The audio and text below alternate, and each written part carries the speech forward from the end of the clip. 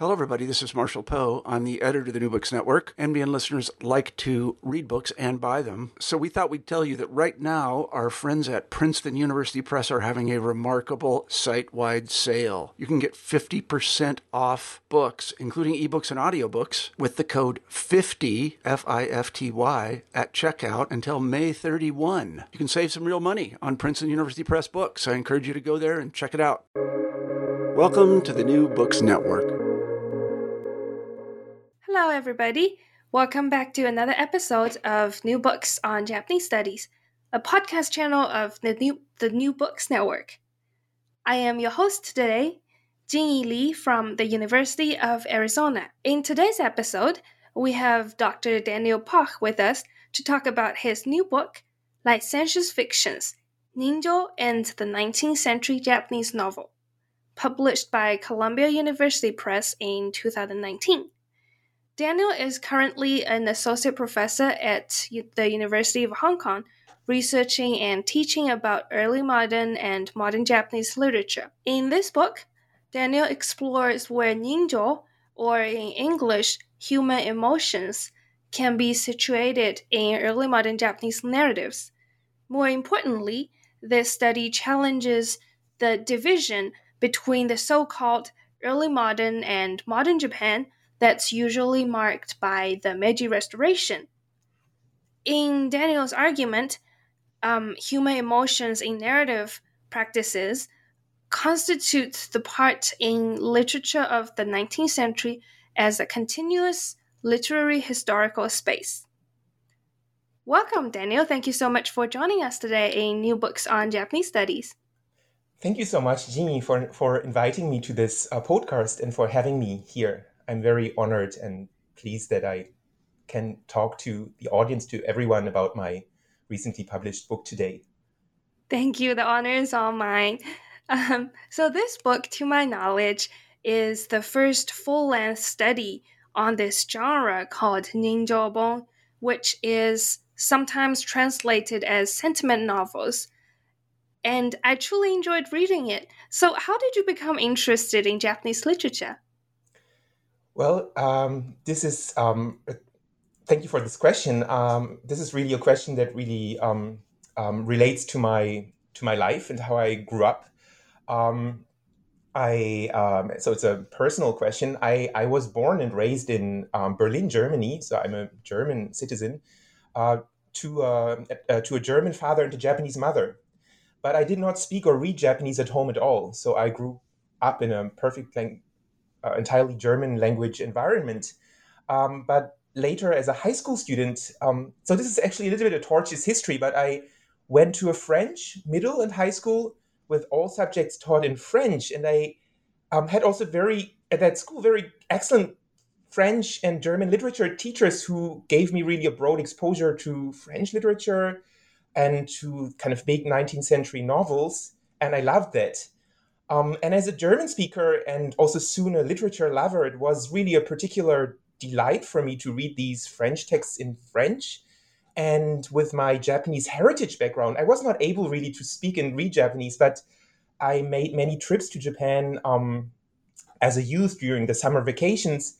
And then I developed a desire not only to intellectually know more about Japan, but also in particular to be able to read Japanese literature in the original in the same way that I was able to read French literature in French. So this is what initially really drove me to undergraduate and graduate level studies in Japanese literature in Germany first, and then later in the PhD program in New York. So it's a process that has to do with my biography. That is such a international background you have there. I guess so. So do you think your colorful experience of living and visiting different countries have any impact on your studies, on your research of Japanese literature?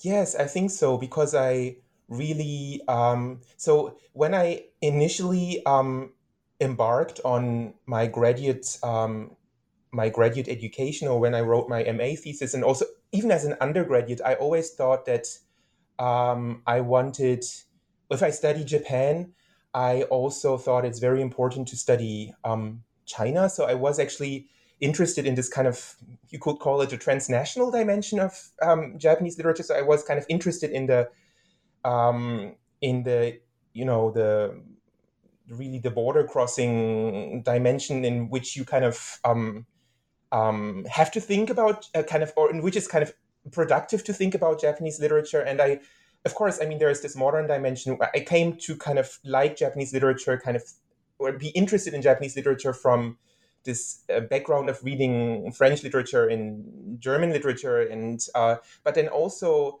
I was interested very much in pre-modern Japan at the beginning, and I also minored in classical Chinese when I studied at the University of Heidelberg. In my initial project, when I did my MA, but then later also started my PhD studies at Columbia, was on Heian period Kambun writings.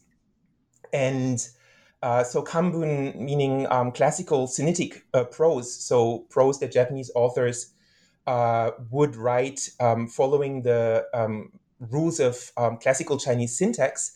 And so that was really how I kind of came to, how I started my graduate studies. And I really liked that project. It was a kind of fascinating project, but at the same time, it also did not really address my so much, because it was a very kind of strongly focused kind of early pre-modern project, and it did not really address so much the interest that I had in modernity, but also in modern European literatures. So I came to be interested more strongly later on. I kind of changed my research topic and became more interested in the 19th century, which is really a moment, and that's also, of course, the topic of my book, which is a moment where all these various types of literacy, pre-modern types of literacy, classical Sinitic literacy, of course, also vernacular Japanese and Chinese literacy, but also Western English, French, German, and all kinds of literacy, types of literacies come to interact. You could almost say clash in a very idiosyncratic but also very productive way. So I became fascinated with that very particular moment in Japanese history and literary history, which is the 19th century, as a very unique moment of literary exchange. And that, I think, has to do with kind of my background. Of course, yes. So, yes. That is so wonderful. And that just listening to you talk about your life journey makes your book makes so much sense too, because all these I was really amazed by how well all these different types of literacy were connected, and now it just makes sense, all the Kambun, all the European literature. So since your book is all about Ninjobon and Ninjo, this human emotion is really what connects all these different literatures. Can you tell us about what Ninjobon is, what they, I guess, as a genre, what they are, and why were they so popular? Right. Well, Ninjobon is a genre of, you could call it sentimental fiction, which was actually it's a genre that came into being in the 1830s. And in the first chapter of my book, I kind of try to make paint a broader picture of how Ninjo discourse itself is a discourse that is deeply connected to discussions about literature in the East Asian, you could say, pre-modern and early modern tradition. And there are, from very early on, discussions about poetry in terms of Ninjo, discussions that highlight that poetry, in particular Sinitic poetry, which was a very highbrow genre. Think just of the very canonical poetry of the Shujin, the Book of Odes, that were discussed in terms of their representation or expression of Qing or Jo, Ninjo. And in line with these early discourses on poetry, which really carry over to Japan in the Edo period. Into the Edo period, there are a lot of confusion, but also kokugaku, nativist discussions about classical Sinitic poetry, waka poetry, as media of expressions or representation of ninjo. And but then what particularly interested me is this kind of connection between these early literary discussions about poetry in ninjo and vernacular genres, in particular the novel shosetsu, which starts to be an important genre, or which kind of becomes imported, you could almost say, to Japan in the 18th century through this kind of broader movement of importation of Chinese vernacular literacy into Japan. And in the 18th century, for the first time, really, we have discussions of the shosetsu in terms of ninjo as what the shosetsu or the novel kind of represents. And ninjo itself is a very kind of a fraught term. It's originally, it's an old term, which you find in early Chinese discussions. Basically just means, as you said before, it means human emotion, and it could cover all kinds of emotions like joy, anger, delight, hatred, whatever. But in these literary discussions, ninjo, in many contexts, actually acquires a kind of more narrow definition, meaning love and sexual desire, amorous feelings, erotic feelings. And from the 18th century onward, the novel, also actually other genres, the theater, the Joruri puppet theater as well, there is a kind of a broader range of vernacular genres that become associated with this representation of ninjo or love and erotic desire. And this really covers over. So there's this kind of longer prehistory of talking about fiction in terms of its representation of ninjo. And when in the 1830s, Tamenaga Shunsui, who's really the most canonical author, who's really the one who founds, you could almost say, founds this genre of ninjobon in the 1830s, when he founds this genre in kind of indirect ways, this genre makes reference to this earlier prehistory of ninjo in various discussions of poetry and fiction. And I wanted to kind of highlight that kind of connection. And ninjobon itself is a kind of lowbrow genre. It's a genre that has been discussed, or that was discussed by contemporary critics as one kind of sub-branch of the shosetsu. It's a gesaku genre, so-called gesaku, belong to kind of playful writing, kind of lowbrow or kind of vernacular Japanese fiction. And there is some sense that it was a genre that was more geared toward like female readers, although I'm also not sure if we should really believe that. I think if you actually look at readers' records in the Meiji period, it was very popular in the Meiji period. Men actually read ninjobon as well. And it's a kind of lowbrow genre, but at the same time, this kind of ninjo discourse, Tamenaga Shunsui has a very conscious discourse about ninjo in his writings. This ninjo discourse really makes reference to a kind of broader history of ninjo discourse in not just the Japanese, but the East Asian tradition.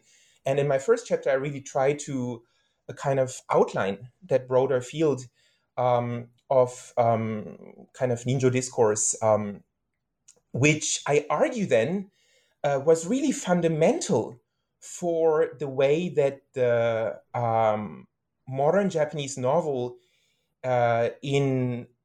across the Edo Meiji transition, for the way that the modern Japanese novel came into being.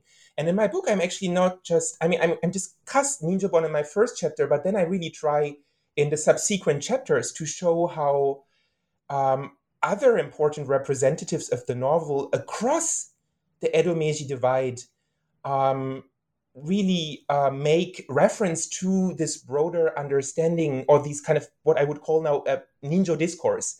So my second chapter, I discuss Kyokute Bakin's Nanso Satomi Hakken Den, or the eight dog warriors, the the biographies of the dog warriors of the Nansou Satomi clan, which is a very important Yomihon. It's a book for reading produced over decades in the early 19th century, between the 1910s and the 1930s, early 1940s even, and which was a much more highbrow genre of the shosetsu. Often the shosetsu itself is kind of seen as equivalent to Yomihon in the late Edo period. And this is a book of martial fiction, but I really show how Bakin is very conscious about love and erotic desire, often in a very visceral way. And later on in other chapters, I kind of try to show how the Meiji novel, how Meiji literary discourse, but also Meiji fiction itself, how the Meiji novel itself really continues to carry on this concern with ninjo. So in that way, I try to kind of weave in an understanding of Meiji fiction into this kind of broader discursive history of ninjo in the pre-modern tradition, and also late Edo fiction, where I argue ninjo really starts to be dramatized in narrative plots. This is a kind of, broadly speaking, the topic of my book, the subject, kind of the framework of my book.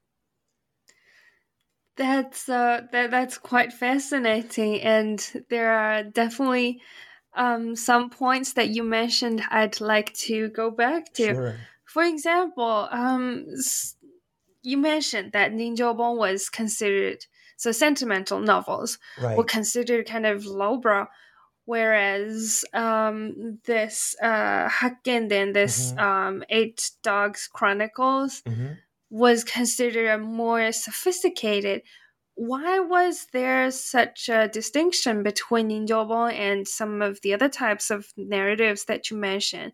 Can you maybe elaborate on what these distinctions were and why they existed? Sure. I mean, first of all, this has to do with the format of the text. If you read Tamenaga Shunsui's Ninjobon, and this is actually not just the case for Ninjobon, but for other vernacular genres as well, the Ninjobon are they're often written in a dialogic format. So they really put very, very heavy emphasis on speech, on contemporary speech. And you have that in other genres like the Sharebon for the first time, which is a book about the pleasure quarters. It's a kind of genre that precedes the Ninjobon, often in terms of the guides of pleasure quarter, interactions with courtesans and customers, but later also you have satirical fiction that really pays very heavy emphasis on dialogue, and Ninjobon do so too. And so there's a kind of emphasis on kind of lowbrow, kind of contemporary speech, whereas Bakin, for example, is very conscious about language. So Bakin does not represent contemporary speech, almost not at all. He is interested in vernacular language, but at the same time, he tries to, in his narrative prose, to kind of elevate that language by kind of hybridizing it with more highbrow forms of literacy, for example, a Sinitic literacy. And he kind of devises of a very idiosyncratic hybrid style that mediates between lowbrow and highbrow registers, but certainly does not represent contemporary speech. So Bakin is he's you could say, stylistic genius. He really devises of this very kind of new idiosyncratic language, which was more highbrow. And also, it's a purely narrative. So even if there is some dialogue in Bakin, in Hakkenden, it's never dialogic in the way that Shunsui wrote this, his kind of Ninjobon. And this, it's as Yomihon, a book for reading, also this kind of very genre designation says, it does not really emphasize so much. It has illustrations, and illustrations in Yomihon are important, but they are not the primary focus. So the primary focus is really on the literary dimension, the you could say the narrative itself, which and also which and that's a also very important characteristic of Yomihon, is very heavily indebted to Chinese sources, classical Sinitic sources, but then also vernacular sources. So Bakin, more than any other, more than most other authors of Gesaku of his time, was extremely educated, an extremely literate author, much more than Shunsui. And he really weaves in tons of references to not just Chinese fiction, Chinese literature, but also Japanese literature. And his readers were, you could read his Yomihon as even if you were not super educated, you could still enjoy them. But if you were very educated, you would enjoy them even more, because you could discern all these this intertextual play going on. And this wealth of intellectual play just makes it a more highbrow kind of a genre with much more highbrow ambitions than, for example, Ninjobon. And the last thing that I would kind of like to mention here is this didactic and moral discourse in Yomihon. So what you have is, in Bakin, a very, very conscious discourse on, I mean, Bakin is very famous for his kind of slogan of Kanzen Chowaku, promote virtue and chastise evil, but he takes this quite seriously. So he has a serious kind of highbrow moral ambition for his writings, which almost kind of make them on a line with the Confucian classics.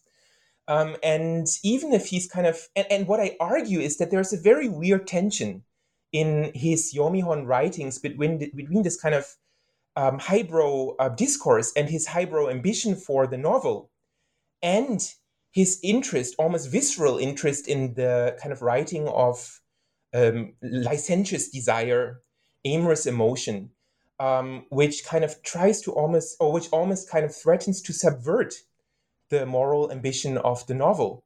So there is this kind of tension that I explore in my analysis of Yomihon, and which really carries on into the Meiji novel. And but to come back to Ninjobon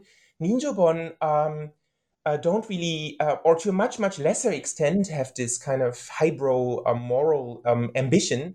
Tamenaga Shinsui actually makes reference to this moral discourse as well, but kind of given his kind of narrative format, it's you cannot take it as seriously as in Bakin's case. And there's actually also, from quite early on, a very negative discourse about Ninjobon. When critics discuss Ninjobon, they really discuss it in terms of a very licentious genre, a genre that is almost lewd, that shows these kind of interactions between customers and courtesans, or like lovers, also outside the pleasure quarter, actually, in Ninjobon's case. But then there's a very negative discourse about Ninjobon as a kind of licentious genre, which in Bakin's Hakkenden is not discussed in this way, but this kind of negative discourse about discussing the novel also carries on into the Meiji period. So there is, in the Meiji period, also a weird tension of, on the one hand, really wanting to elevate, like Bakin did, the novel as a kind of highbrow genres with very high kind of moral, and later in the Meiji period, civilizational ambitions, but at the same time also discussing the novel as lowbrow and licentious. And this kind of negative discourse about the novel really has its origins in the way Ninjobon were discussed in the late Edo period, in the early 19th century. So I kind of try to highlight these continuities there in my book. So, for our listeners who may not be familiar with early modern Japanese literature, Right. would you say that Yomihon, or books for reading, were considered highbrow because they use Chinese vernacular language and talk about morality, while Ninjobon was considered lowbrow because they discussed love? In a way, you could say that. I need to say that Yomihon, of course, were never truly highbrow. And because there could never, after all, they are still a genre of fiction.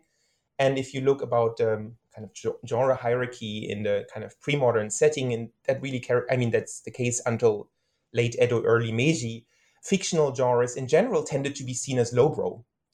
But what Bakin, and I think Bakin is, Kyokte Bakin is kind of an exceptional author. He's really very unique.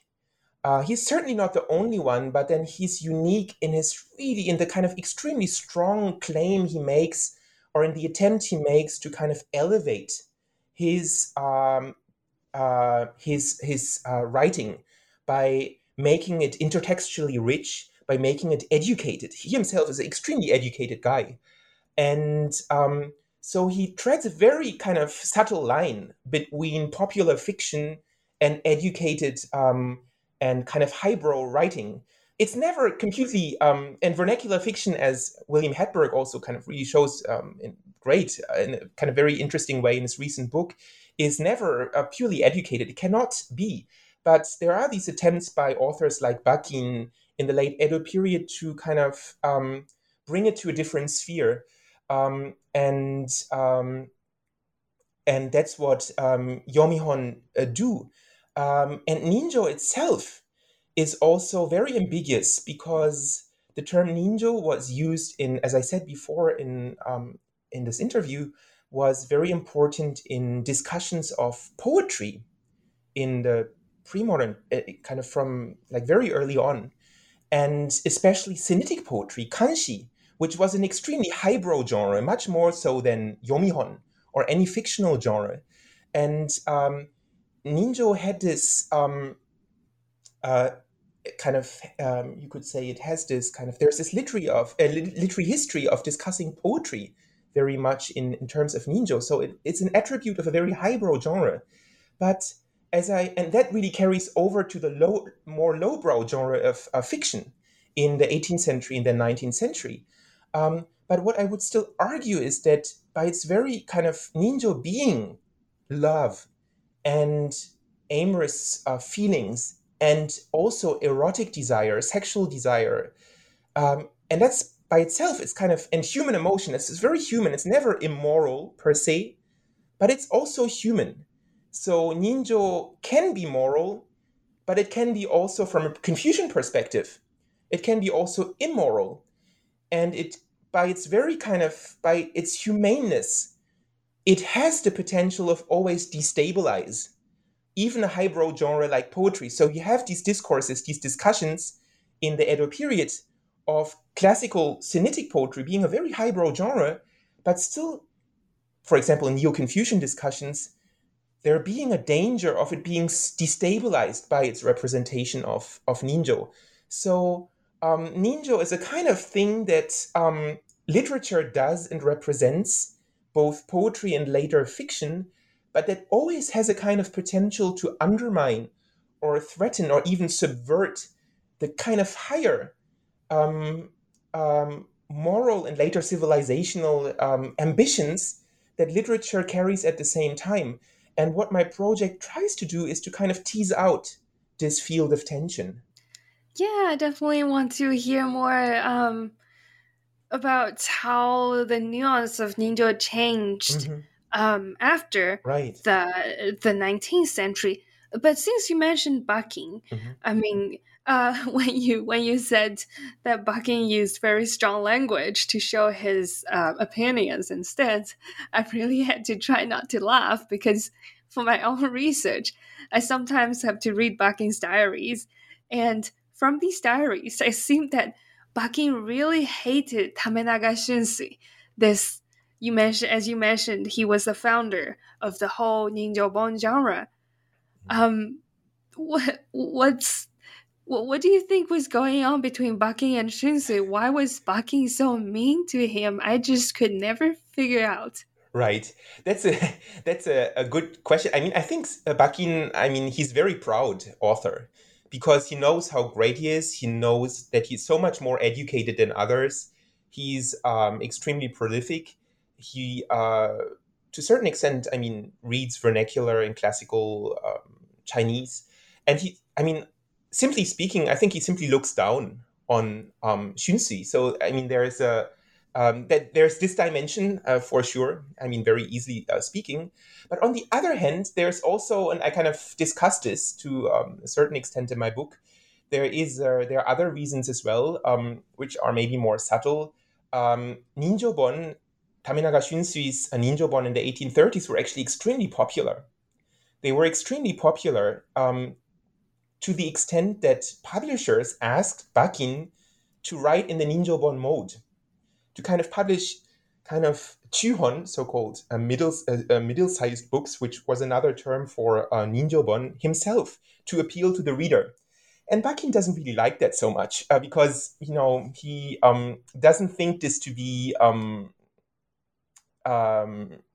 what he really wants to do. I mean, it goes against his kind of greater ambitions for fiction writing, his moral ambitions, his literary ambitions. But then he's asked by publishers. I mean, it's an industry, it's a capitalist industry in the late 19th century. So he's asked by the publisher to publish in this mode to appeal to the reader.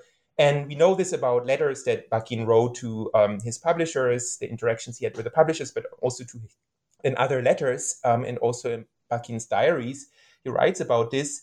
And what he tries to do is to adapt not just Shunsui's, not really Shunsui's Ninjobon, but then he thinks about specific Chinese vernacular works. So Bakin, he's very known for, of course, for the, his Hakkenden is a rewriting of the Water Margin, which is an extremely important Chinese martial vernacular novel. But what is also actually important to see is that Bakin was interested in other Chinese vernacular works that were more specifically about love. For example, Bakin talks about the Jinping Mei. He talks about scholar and beauty fiction, 才子家人小说, like the Saishikashin Shosetsu, which was a very important genre in late imperial China, and which also which Bakin also received, and he thinks about actually, and even the Honglong Meng, the Dream of the Red Chamber. So Bakin mentions these texts and kind of thinks about adapting them to kind of please the editor and the readers to write more in the Ninjobon mode. And Bakin is very ambiguous about these themes like love and desire. So he thinks this is not really, what he wants to do. He says it's a kind of, he has to do that to kind of please the reader. So he has to kind of bring in some romantic episodes.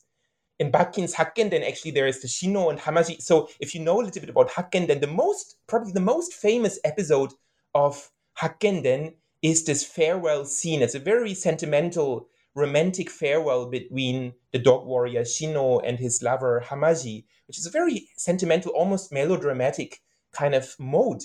And Bakin says he does this to please the reader. He does this to kind of please the reader, and he kind of takes in elements from Chinese vernacular scholar and beauty fiction, for example. But then he does not really like this. This is just to please the reader. And so he kind of looks down on this type of topic, but he still weaves it in. But what I also try to show really is that his Yomihon are maybe going much beyond this, this melodramatic kind of romantic writing, are very deeply concerned with the writing of sexual desire and love. And to a certain extent, he really shows that this is evil. But then it's not just evil. So he actually, throughout his kind of very long novel, Hakkenden, which is extremely long. I mean, few people have actually read it to the end. I actually tried to, I did. So I kind of spent some time to read this novel. And what you can really see is that this is a thread that goes throughout this entire text. And what I kind of try to do is to see the way that Ninjo, this really kind of shapes the narrative dynamics of this text. Indeed, I've always been fascinated by these interactions between the popular writers back then, and between them and their publishers, or between them and their audiences. Right. And Bakin is such a complicated figure with all these stories surrounding him. And I'm just really glad that he also turned up in your narrative of the Ninjo story. Mm. But I actually for a tiny bit of selfish purpose, I want to share a bit of the what I found what Bakin wrote about Tamenaga Shunsui in his letter. I was just speechless, honestly, because it was so outrageously mean, Right. but kind of hilarious in a way to see the top one popular writer to be treated like that Yes. after he died. Right. And I think. So yes. And So Bucky, sorry, go ahead. No, I think he's just really mean, because I think he also feels a certain, I mean, he looks down on Taminaga Shunsui, but he also feels a competition, right? He knows how successful Shunsui is, and then there are these editors who think that writing in the Shunsui mode will be so much more successful, and that's a kind of challenge to Bakin's own project. So there are these editors and readers who kind of don't value as his kind of own kind of literary project as much as Bakin would maybe wish to, and kind of push him to write in this mode, this kind of ninjobon mode that he kind of looks down on. And I think that really kind of that dimension, that dynamic kind of triggers his anger, and kind of really a very kind of poisonous tongue that otherwise he would maybe not need to kind of have, right? So... But Bakin is a very kind of, I mean, he's a very cynical man, right? Not just towards Yes. Shunsui, but also toward other people. He can be very mean, actually. Yes. Yeah. So for our listeners, if you've ever read anything by Bakin on morality and punishing the evil, if you think Bakin is a great person, right. Here's what Bakin had to say about Shunsui after he died. Bakin wrote that he had heard that Shunsui drowned in a river after he got very drunk. He heard that Shunsui had been living in poverty and sickness ever since he received a penalty from the Bakufu officials. And drowning in the river after being drunk is such a well-deserved way to die. It's yes, great, yeah. That ruined it all, right? For me about Bakin. But hopefully, you still want to read him, because yes, I still have to see what other mean things he said about his other writers of the time. But to return to this topic of ninjo, it does seem rare to me when I was reading this book that to deal with literature from the 19th century and 20th centuries and treat them as a continuous corpus of works. So you give a lot of discussion to Tsubo Chishoyo and his Shosetsu Shinzui, or essence of the novels. Why is this work so important to your study of ninjo, and does the nuance or does the meaning of ninjo change in these in Tsuboji's works? Yeah, thank you so much for this question. That's really it really pierces to the bone, if I may say, of the marrow of my project. Well, first of all, Tsubo Chiyoyo is a famous figure. He's a famous, in particular, Shosetsu Shinzui. It's an extremely by now canonized text. So Shosetsu Shinzui, or The Essence of the Novel, is a treatise on the reform of fiction published in 1885-86 by Shoyo.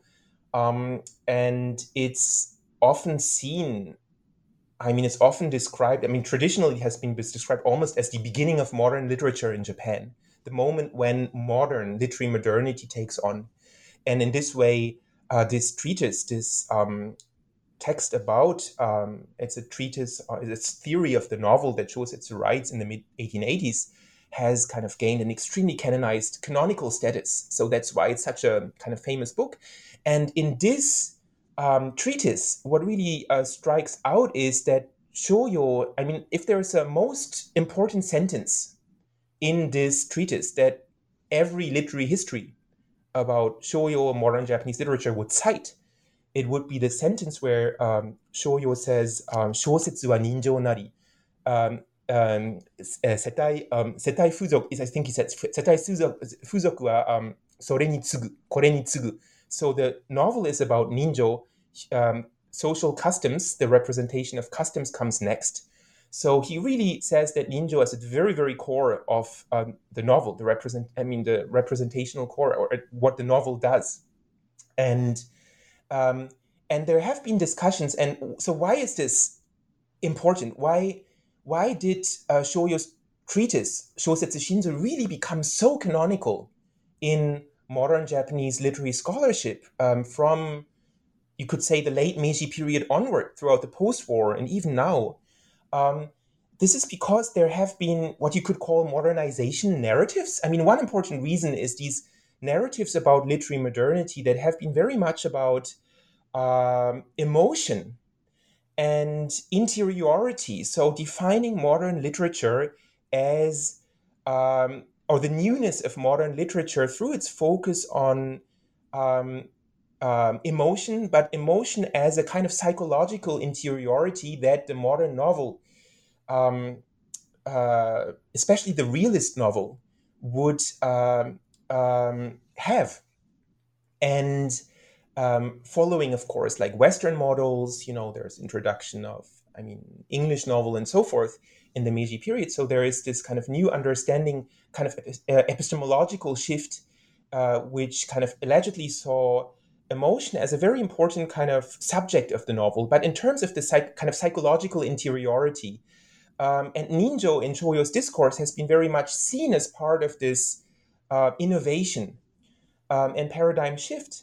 But what struck me when reading Shoyo's book, and then I read Shosetsu Shinzui, but then actually Shoyo does not just write Shosetsu Shinzui, but then he writes other critical texts. He writes novels himself, and if you look beyond Shoyo in the early Meiji period, there's a lot of ninjo discourse and the novel, and other scholars like Peter Kornitsky, of course, have pointed to that before me. But it's kind of important to see that there is a continuity in the way that the novel that Shoyo kind of addresses. There is a continuity in the way that the novel continues to be discussed in terms of ninjo. And first of all, they use the same term. Ninjo is a kind of very much the same term that early modern novel discourse used. And your question is, you asked, is ninjo a different term there's the same term in Shosetsu Shinzui, but is it used in a different way? And my answer to that would be yes and no. It is, the way that Shoyo understands ninjo is, in a certain way, very similar to earlier understandings. And if you look at Shosetsu Shinzui, he says, yes, the novel represents ninjo. That's the most important thing that the novel does. And even in so it's a discourse of the reformer fiction. So the reformed novel in the Meiji period, yes, it should represent ninjo. But how does Shoyo define ninjo? And that's really what struck me. That's very strange. He defines ninjo as something that is very negative. He defines ninjo as retsujo, like vulgar desire, or jujo, kind of animalistic desire. These are kind of synonyms that he uses for ninjo, or the 108 lusts. It's a Buddhist term, 108 lusts, but it's kind of striking how he uses as synonyms for ninjo these kind of very negative terms, vulgar sexual desire. And so there is, again, you have this weird tension that the novel is supposed to represent something that at the same time is very problematic. And Shosetsu Shinzui does not really pursue this tension so much.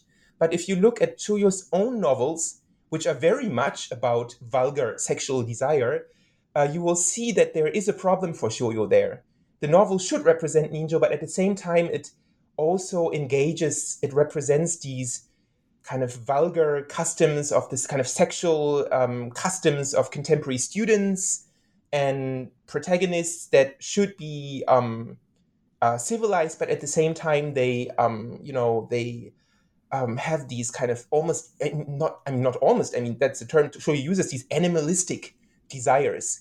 And this so there's a tension there that kind of threatens or kind of almost subverts his project of literary reform. So there's one thing, so there's this continuity in seeing Ninjo as a kind of negative, problematic thing. And I think there's a continuity to earlier discourse in fiction. On the other hand, the way that Shoujo engages with Ninjo is also different from earlier discussions. And I think the most important difference is about Shoujo's, and not just Shoujo, but also it's a concern that you have throughout the Meiji period, the early Meiji period, but then in Shoujo's time is this concern with civilization, enlightenment and civilization. And there is, of course, enlightenment and civilization, Bunmei Kaika, is really a very kind of broad discourse in the Meiji period. And what Shoujo's project of literary reform, not just Shoujo, but maybe in Shoujo's case, Shoujo is the most sophisticated, you could say one of the most sophisticated proponents of literary reform in the 1880s. And what he really aims at in kind of his project of literary reform is to make the novel, the Japanese shosetsu, a civilized and enlightened genre, a genre that would fit the new enlightened Meiji nation state. And to do so, the novel should be a civilized genre. And so you have a kind of shift in focus in discussions of the novel toward kind of enlightenment and civilization.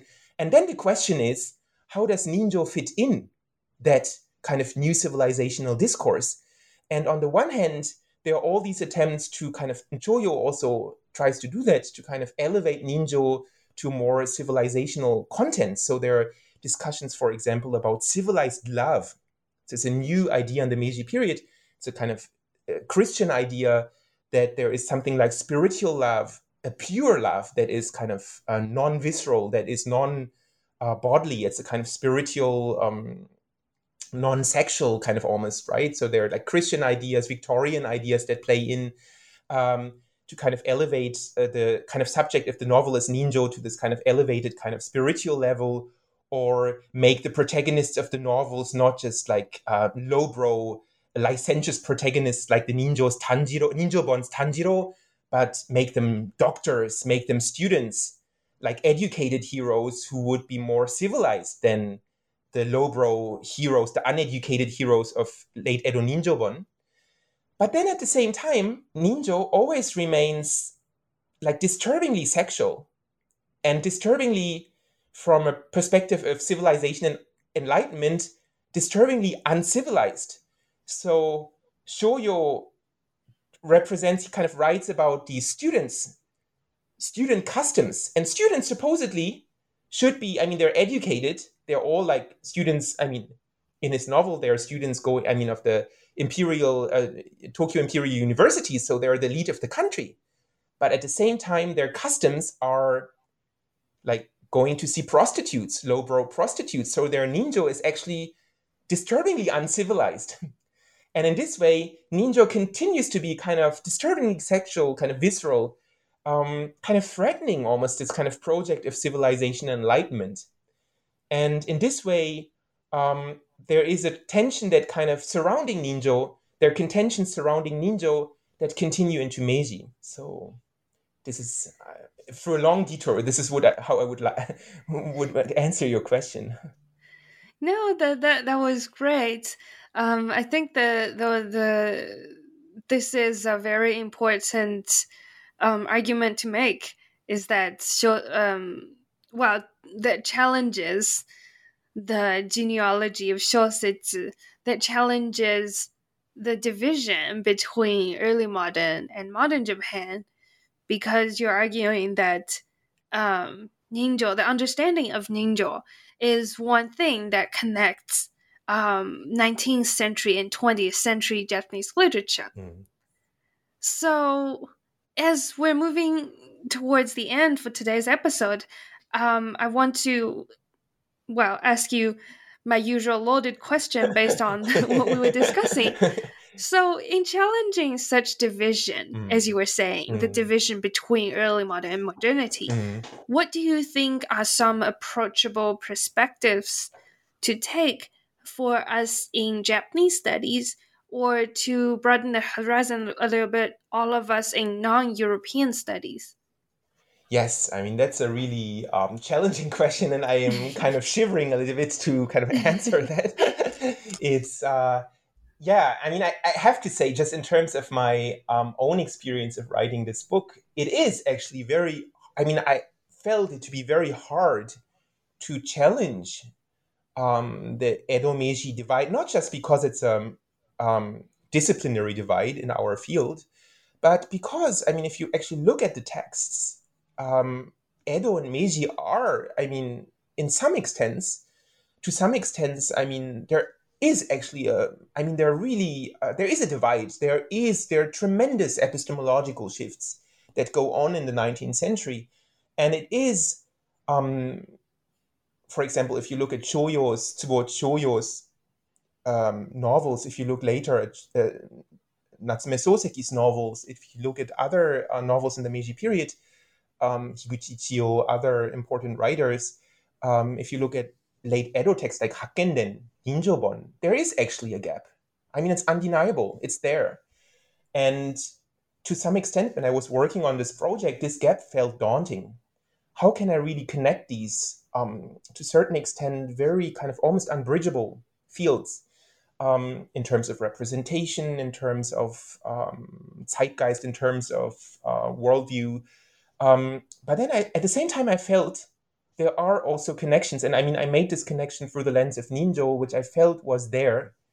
And kind of Ninjo discourse, some kind of tensions, contentions that run through the novel as a kind of continuous space in the 19th century.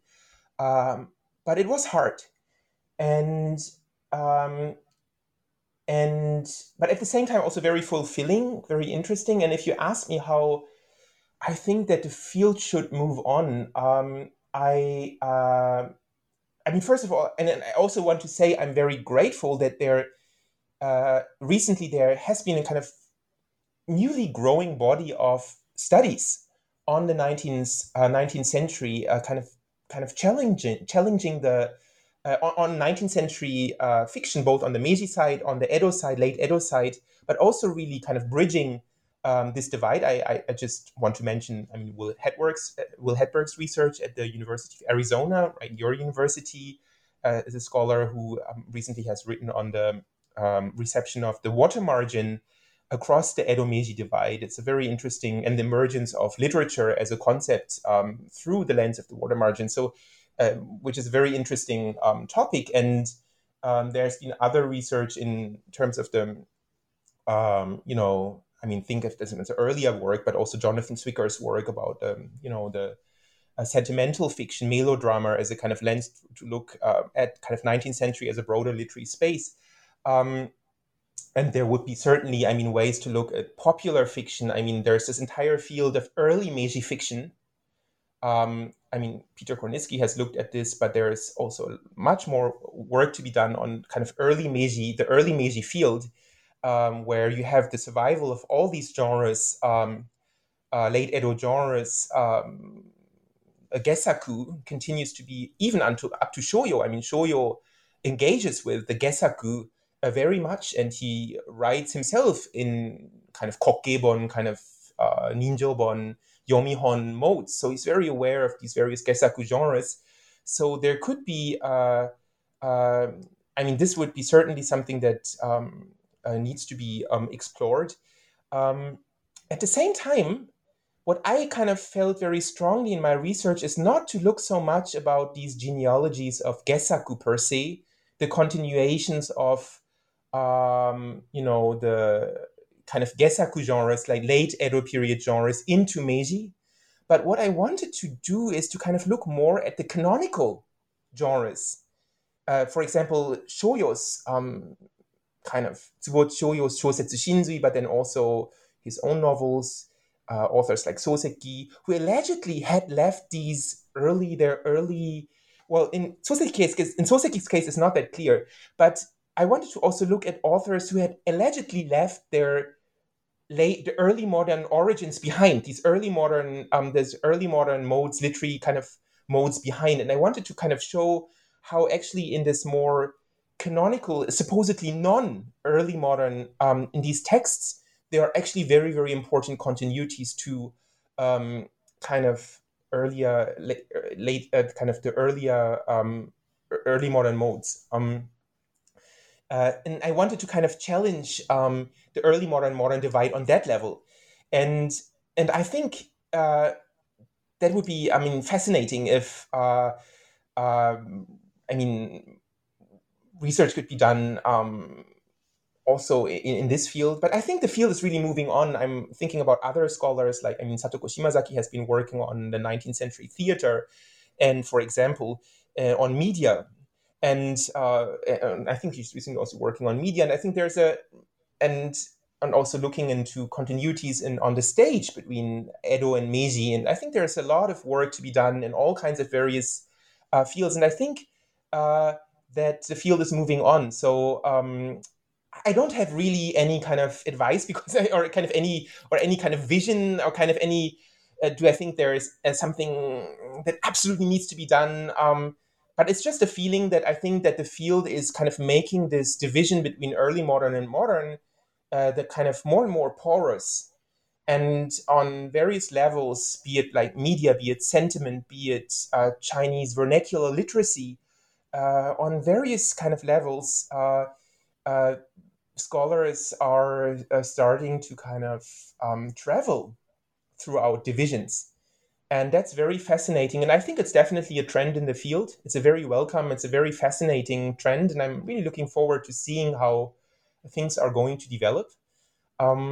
So yeah, I think it's an exciting moment in that sense.